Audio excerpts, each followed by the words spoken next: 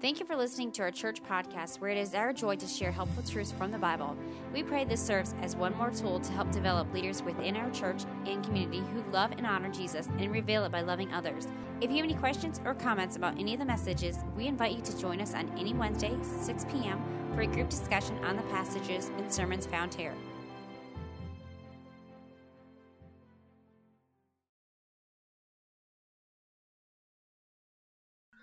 All right, this morning we have a very familiar text to study, and it's one that is often misunderstood. It's normally referred to as the parable of the Good Samaritan, though I am going to suggest a slightly different title. I'm hoping it'll catch on. I'm calling this the parable of the Good Samaritan and the Lousy religious people, because we have two different sides to the story. Now, as I said, this parable has often been misinterpreted. Some people throughout the history of the church, like Origen or Augustine, tried to turn the parable into an allegory and read all sorts of stuff into the story. Augustine, for instance, said that the man traveling was Adam. Jerusalem is the heavenly city from which Adam left. The thieves are the devil and his demonic forces, and they beat him by persuading him to sin. The priest and the Levite signify the priesthood and ministry of the Old Testament, which could not save him. The Good Samaritan is Jesus. The binding of the wounds is the restraint of sin. The oil is the comfort of hope. The wine is the exhortation to work with a fervent spirit. The setting on the beast is the belief in the incarnation of Christ. I don't quite get that one. The inn is the church. The innkeeper is the apostle. And the Samaritan's promise to return and pay the rest signifies the second coming of Jesus. Now, you've got to be really creative to get all of that out of a simple story like this. That's one way that this story has been misinterpreted.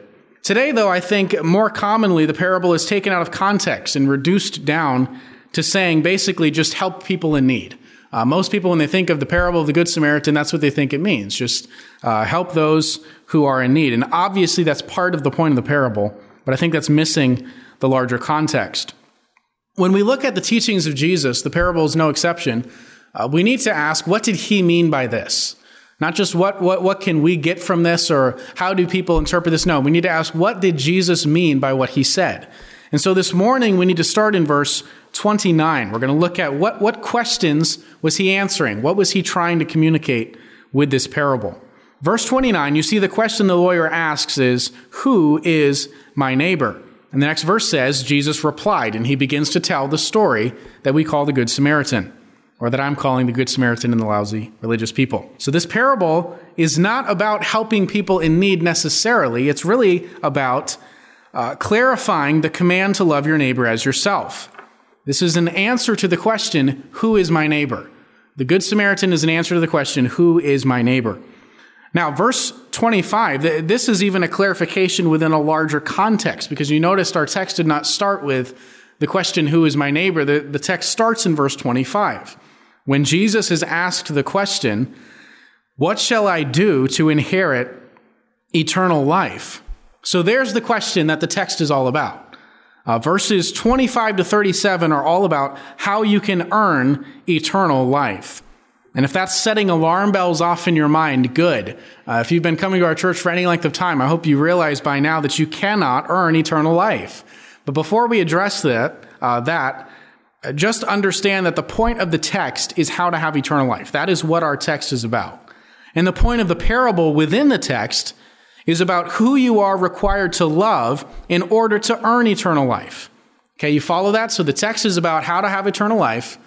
And the parable within the text is answering the question, who do you have to love in order to have eternal life? So we begin in verse 25, where Luke says, behold, a lawyer stood up to put him to the test, saying, Teacher, what shall I do to inherit eternal life? Now notice right away, this is a religious man. A lawyer in the Bible is not what we think of today.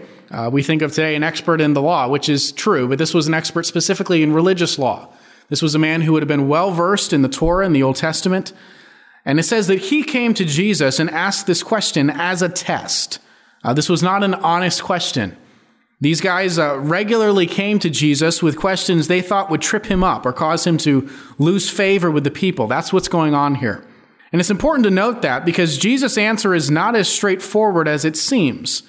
It's not the way that he responds in other contexts to this very same question. Jesus' response here is addressing this man and his question in particular. This man was a part of the Jewish religion of his day. He was a lawyer, a part of the legalistic Judaism of Jesus' day. Their religious system was works-based. They believed you earned eternal life by doing things. Christians say you cannot earn eternal life no matter what you try to do, so what you need is grace. And Jesus, throughout our text, is trying to get this man to feel the weight of his sin and to have a sense of his own hopelessness to earn eternal life. And this guy just does not get it. So the man asks in verse 25, what is it that he has to do to have eternal life? Jesus responds in 26 saying, what is written in the law? How do you read it? So he turns the question right back on this man. You're supposed to be an expert in the law. Why don't you tell me how you have eternal life? What do you think based on your study of the Old Testament? Verse 27, the lawyer answered saying, you shall love the Lord your God with all your heart and with all your soul and with all your strength and with all your mind, and your neighbor as yourself. He said to him, you have answered correctly. Do this, and you will live. Jesus acknowledged that what the man said was correct. He summarized the Old Testament law as love God with all your heart and love your neighbor as yourself. And Jesus says, yes, that's an accurate summary of the Old Testament. In fact, in Matthew 22, this is another occasion of another scribe trying to trip up Jesus. Matthew 22:35 says, one of them, a lawyer, asked him a question to test him. Teacher, which is the great commandment in the law? And Jesus responds in verse 37, you shall love the Lord your God with all your heart, with all your soul, with all your mind. This is the great and first commandment, and a second is like it. You shall love your neighbor as yourself. On these two commandments depend all the law and the prophets. So that's Jesus saying the very same thing that this man is saying here. That these two commands, to love God and love your neighbor, are the foundation of all the laws of the Old Testament. Over 600 Old Testament laws are simply extensions and specific iterations of these two principles. Love God with all your being, and love your neighbor as yourself. If you love God, think about the 10 Commandments. If you love God with all your heart, you won't have any other gods before him. If you love your neighbor as yourself, you won't murder them.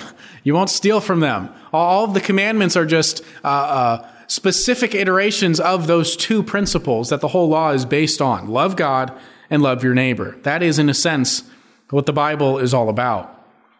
And what it means to be a follower of Jesus today is to love God supremely and love others as yourself. That's a good summary of the commands of the Bible. Now in Mark 12 we read that one of the scribes came up and heard them disputing with one another, and seeing that he answered them well, asked him, which commandment is the most important of all? Again, very same question as in Matthew. Jesus answered, the most important is, hear, O Israel, the Lord our God, the Lord is one. And you shall love the Lord your God with all your heart, with all your soul, with all your mind, and with all your strength. And the second is this, you shall love your neighbor as yourself. There is no commandment greater than these. The scribe said to him, you are right, teacher. You have truly said that he is one, and there is no other beside him, and to love with all your heart and with all the understanding, with all the strength, to love one's neighbor as oneself, is much more than all whole burnt offerings and sacrifices. And when Jesus saw that he answered wisely, he said to him, you are not far from the kingdom of God. Now, understanding the centrality of these two commands to everything else the Bible teaches is of utmost importance. And so Jesus in our text turns this question back on the scribe who is testing him. When the man says, what do I have to do to inherit eternal life? Jesus says, well, what do you see in the Bible? What do you see in the Old Testament? He says, well, the law teaches to love God supremely, to love our neighbor as ourselves. And Jesus says, yes, that's correct. But notice in verse 28, he goes on to say, do this and you will live. You do that and you'll have eternal life. Now there's just one problem. No one has ever done this, and no one ever could do this. Every time we sin, we are not loving God with all our heart. Every time we sin against our neighbor, we're not loving them as we do ourselves. I mean, can you think of any sin that is not a violation of one or both of these commands? Have you or I ever, for one day in our life, loved God perfectly with our whole being and loved our neighbor as ourself? To do this, you would have to be perfect. So if eternal life is only found in loving God perfectly and loving your neighbor as yourself, we have no hope. And the lawyer seems to realize this. But he's a lawyer, so he finds a loophole. He thinks maybe if the term neighbor just means family or close friends, if we can just kind of limit that word, the scope of that word, to a select few, maybe I could say that I love them as I do myself and meet that requirement. So he's trying to justify himself, trying to meet this impossible standard by redefining it. Verse 29, but he, desiring to justify himself, said to Jesus, and who is my neighbor? By the way, notice he doesn't say anything about the first command. Does this guy really think that he loved God with all his heart, with all his soul, with all his mind, with all his strength? Now, this is just my opinion, but my guess is he did. Because religious people often think that loving God means living by a strict set of rules. That if I keep all the rules and if I conform my life to the commands of the Bible, that's what loving God is. But you can force yourself to live according to the moral commands of the Bible and not love God at all. You can follow the commands for all the wrong reasons. The Pharisees kept all the rules in order to look good and to impress people, not out of a heart of love for God. They didn't love God, but they were meticulous in their observance of the Old Testament laws. So my guess is that this guy thought he fulfilled the first command to love God perfectly because he did all the religious stuff. He went to the synagogue. He probably went to the temple in Jerusalem for the feast days. He was a good religious man, well respected in his society. But the second command he knew was a problem. So he asks, who counts as my neighbor? And what follows is Jesus' response to that question. Verse 30, Jesus replied, a man was going down from Jerusalem to Jericho. By the way, that's in terms of elevation. I know if you look at a map, Jerusalem is lower than Jericho. This is several thousand feet drop in elevation in a few miles. So Jerusalem's up on a hill, Jericho's down in the valley. This man's going down from Jericho to Jerusalem, and he fell among robbers, who stripped him and beat him and departed, leaving him half dead. Now by chance a priest was going down that road, and when he saw him, he passed by on the other side. So likewise a Levite, when he came to the place and saw him, passed by on the other side. These two religious guys see the man who's been beaten and left for dead, and they likely didn't stop to help because to touch this dying man would make them ceremonially unclean. They would have to go to Jerusalem, go through some purifying rituals, and all of that was just too much of an inconvenience. Religious rules should never be placed above love. That was one of Jesus' main frustrations with the religious crowd in his day. They kept all the rules. They lived separated in pious lives, but they didn't care about people. Now listen to what Jesus said to the Pharisees in Matthew 23. Woe to you, scribes and Pharisees, hypocrites! For you tithe mint and dill and cumin, and have neglected the weightier matters of the law, justice and mercy and faithfulness. These you ought to have done without neglecting the others. They kept all the rules. They made sure that they were tithing. And the Old Testament required that everyone give 10% of their income to the temple. And they would calculate even to the extent of giving 10% of their spices. But they neglected the far more important matters of the law, like justice, like mercy. And this priest and Levite in the parable are such a perfect example of this type of distorted priorities, so careful to observe the ceremonial laws, but they didn't care about a guy who was dying. Let's be careful as Christians not to make our faith all about a set of rules we live by. The rules are important. Jesus says you ought to have done these without neglecting the others. It's not wrong to tithe. It's not wrong to keep these rules, but you're missing the even more important things. So yes, take the commands of the Bible seriously and try to live a holy life that's pleasing to God. But don't get so engrossed in the minutia of law keeping that you miss the spirit of the law, which is love God and love people. And don't drive by a dying man and not stop to help because you'll be late for church. That's kind of a good analogy of this story in our day and age. I mean, can you imagine saying, I can't stop to help this guy. I'm going to be late for church. No, you've missed the whole point. Loving God and loving others is what our faith is all about. 1 Corinthians 13, Paul said, if I speak in the tongues of men and of angels, but have not love, I am a noisy gong or a clanging cymbal. And if I have prophetic powers and understand all mysteries and all knowledge, and if I have faith so as to remove mountains, but have not love, I am nothing. If I give away all I have, and if I deliver up my body to be burned, but have not love, I gain nothing. Don't let your religion be all about rules. What pleases God is when we keep his rules because we love him. And we prioritize the two rules that he said himself were the most important. Love God supremely and love your neighbor as yourself. Now let's get back to our parable.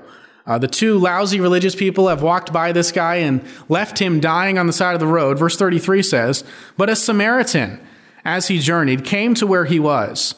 When he saw him, he had compassion. He went to him and bound up his wounds, pouring on oil and wine. And he set him on his own animal and brought him to an inn and took care of him. And the next day he took out 2 denarii and gave them to the innkeeper, saying, 'Take care of him. And whatever more you spend, I will repay you when I come back.' Which of these 3 do you think proved to be a neighbor to the man who fell among robbers?" Now hold on, that's not the question.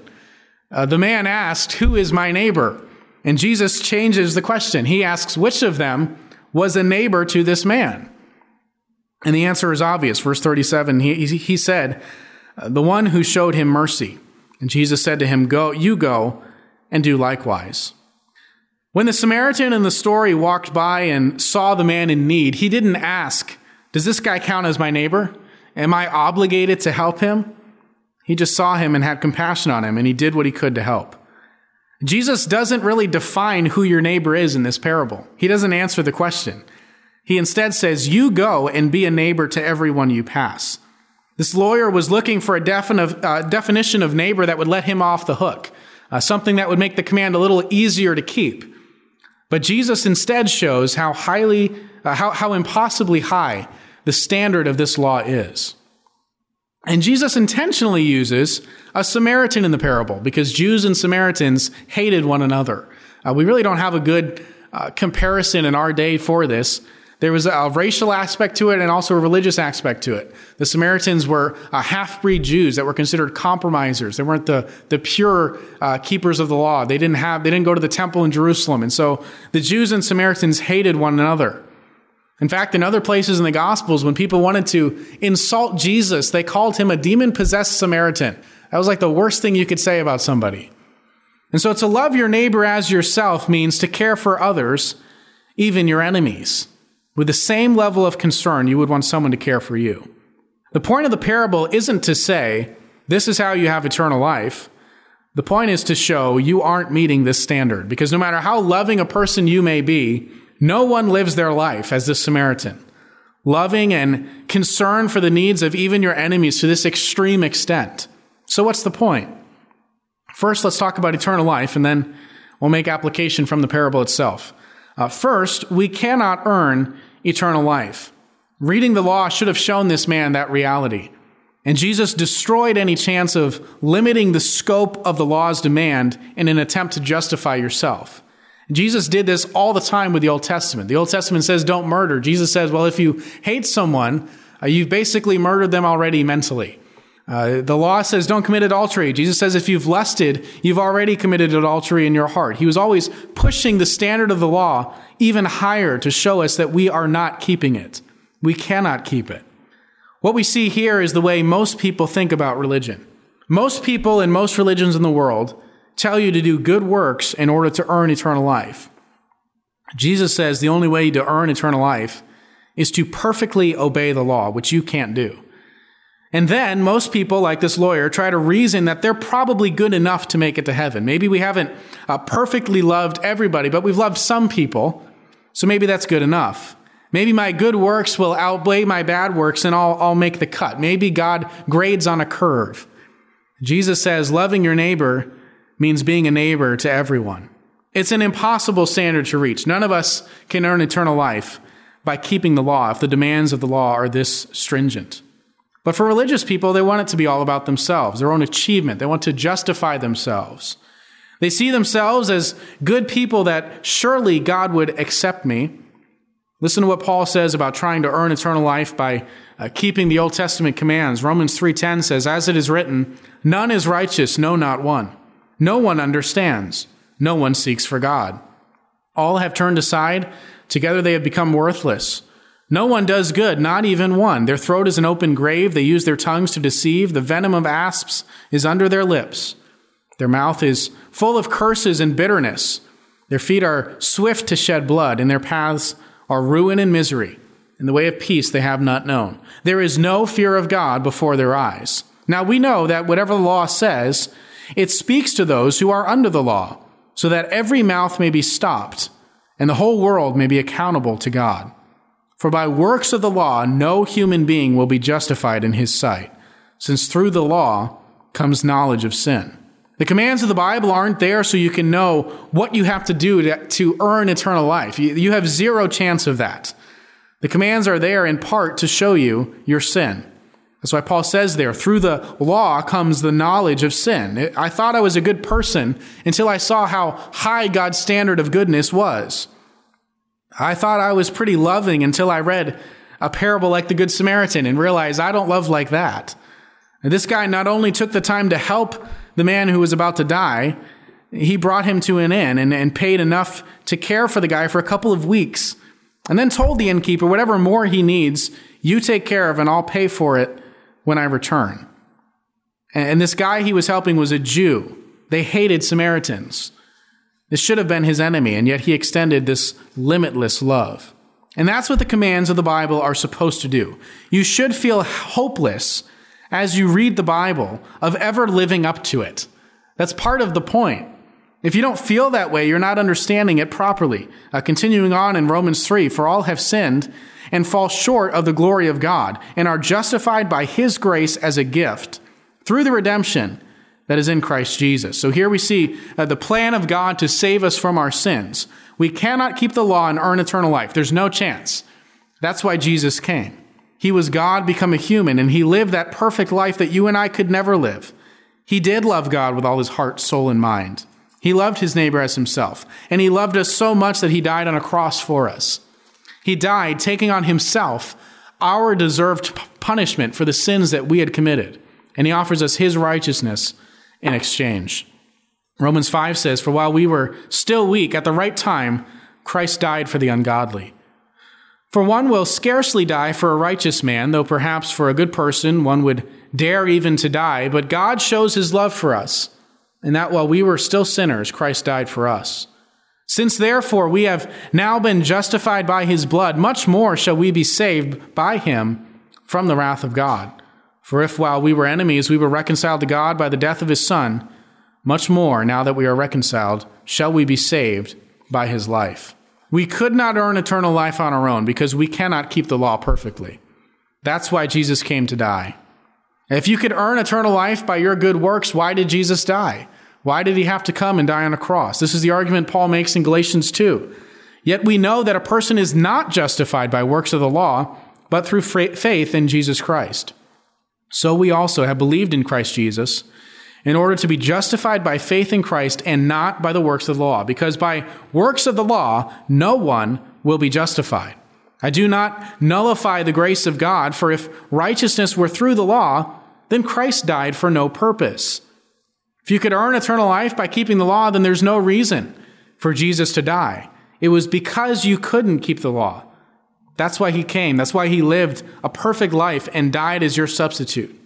And it's through the perfect life and substitutionary death of Jesus on your behalf that you can be saved. If you trust in Christ to forgive your sins, if you repent and believe the gospel, you can have the righteousness of Jesus applied to your account. 2 Corinthians 5:21 says, for our sake, he made him to be sin, who knew no sin, so that in him we might become the righteousness of God. He became sin for us, taking our sin on himself, and he offers us his righteousness. This exchange is known as the doctrine of imputation, that when Jesus died on the cross, God the Father treated Jesus as though he had lived your sinful life. He was killed for your sins. And when you repent and place your faith in Jesus' work on the cross, you get his righteousness. God treats you as though you had lived his perfect life. He took your sin and he offers you his righteousness. That's how you inherit eternal life. And that's the only way. It's as though you had a test to take. You had no hope of passing it. And so the teacher comes and he sits down next to you and says, I'll take your test for you. That's grace. And that's the salvation that is found in Jesus Christ. It's not because you earned it, because you cannot meet the strict requirements of the law, but he did. And he offers you his perfect score. John MacArthur wrote this in his book on the parables. He said, what Christ did to redeem his people far exceeds the lavish acts of benevolence pictured in this parable. Christ is the living embodiment of divine love in all its perfections. He is spotless, sinless, holy, innocent, undefiled, separated from sinners. During his earthly life, he did literally fulfill every jot and tittle of the law to absolute perfection. And then in dying, he even bore the penalty of sin for others. Moreover, his unblemished righteousness, including the full merit of that perfect love, is imputed to those who trust him as Lord and Savior. Their sins are forgiven, and they are clothed in the perfect righteousness the law requires. They inherit eternal life, not as a reward for their own good works, but purely by grace, because of Christ's work on their behalf. Now, we've talked a lot about how to have eternal life, and I think that's important because that's the context of this text. That is what the conversation is about that leads to this parable. That's what must be understood. However, I don't want to so emphasize grace that we make the parable meaningless for our lives today. Even though we cannot meet the standard of loving our neighbor as ourselves, the command is still there. Jesus said at the end, "Go and do likewise." So this is a picture of how we as followers of Jesus are supposed to love others. You see, Jews and Christians sometimes have opposite perspectives on law and grace, and both can be dangerous. The Jews so emphasize the law and keeping all the commandments that they nullify grace. Paul said this in Romans 11, "But if it is by grace, it is no longer on the basis of works. Otherwise, grace would no longer be grace. If you can earn salvation by works, it isn't grace." That's the Jews' problem, and that's the problem this lawyer had in his thinking. He was convinced that the way to earn eternal life was by trying harder to keep these impossible commands. Christians rightly understand that salvation is a gift and cannot be earned. It is God's grace that saves us, not our works. But that doesn't mean the commands don't matter for us. The Jews so emphasized the law that they made grace meaningless. And sometimes we as Christians are in danger of overemphasizing grace to such an extent that we render the commands of Scripture at best optional and at worst irrelevant. I want to read that one more time. We as Christians sometimes are in danger of overemphasizing grace to such an extent that we render the commands of Scripture at best optional and at worst irrelevant. It would be easy for me to preach about this text and say, you can't keep this command. It's meant to point out your failure to keep the law. So the only way you can have eternal life is trusting Jesus to save you. All of that's true. But we don't want to then get the idea that we just don't have to worry about trying to follow the command. And this is a dangerous other ditch on the other side of the road that I see a lot of Christians falling into. That because of grace and because Jesus' righteousness is applied to us, we don't have to worry about trying to live according to the commands of Scripture. No, we definitely do.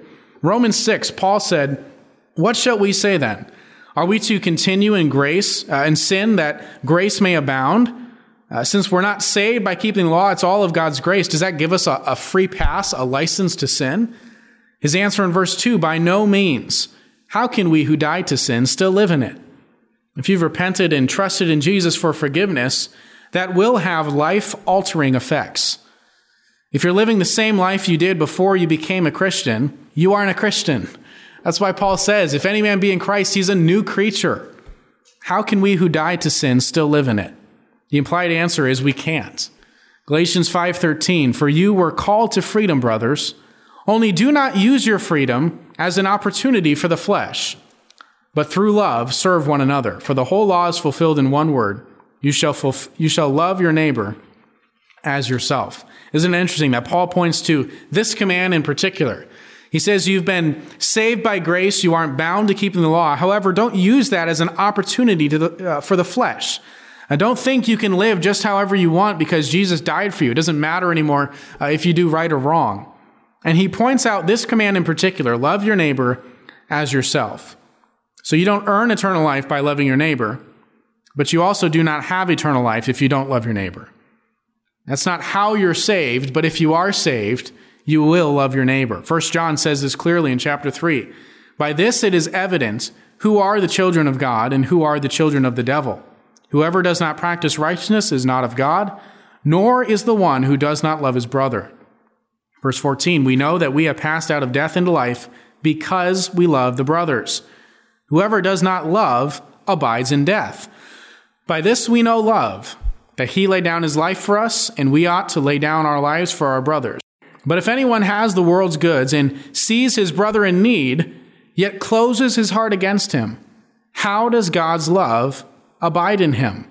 That sounds like the lousy religious people from our parable. They see the one in need, and they close up their heart against him. How does God's love abide in him? Verse 18, little children, let us not love in word or talk, but in deed and in truth. If we have truly passed from death to life, that will evidence itself in our love for others. And if we can see someone in need and close our hearts instead of helping them, God's love isn't in us.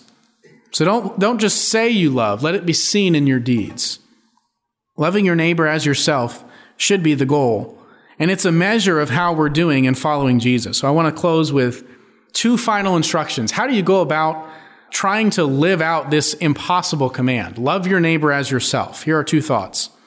First, expand the scope of your love. Second, increase the depth of your love. Number 1, expand the scope. Think of those you don't love. Start with your family, start with your friends, start with maybe even people in this church, people on your street, people you work with. Let your mind scan over those groups of people and ask yourself, is there someone in there that I really just don't love? I have not been a neighbor to. And if you say there isn't, keep expanding the search.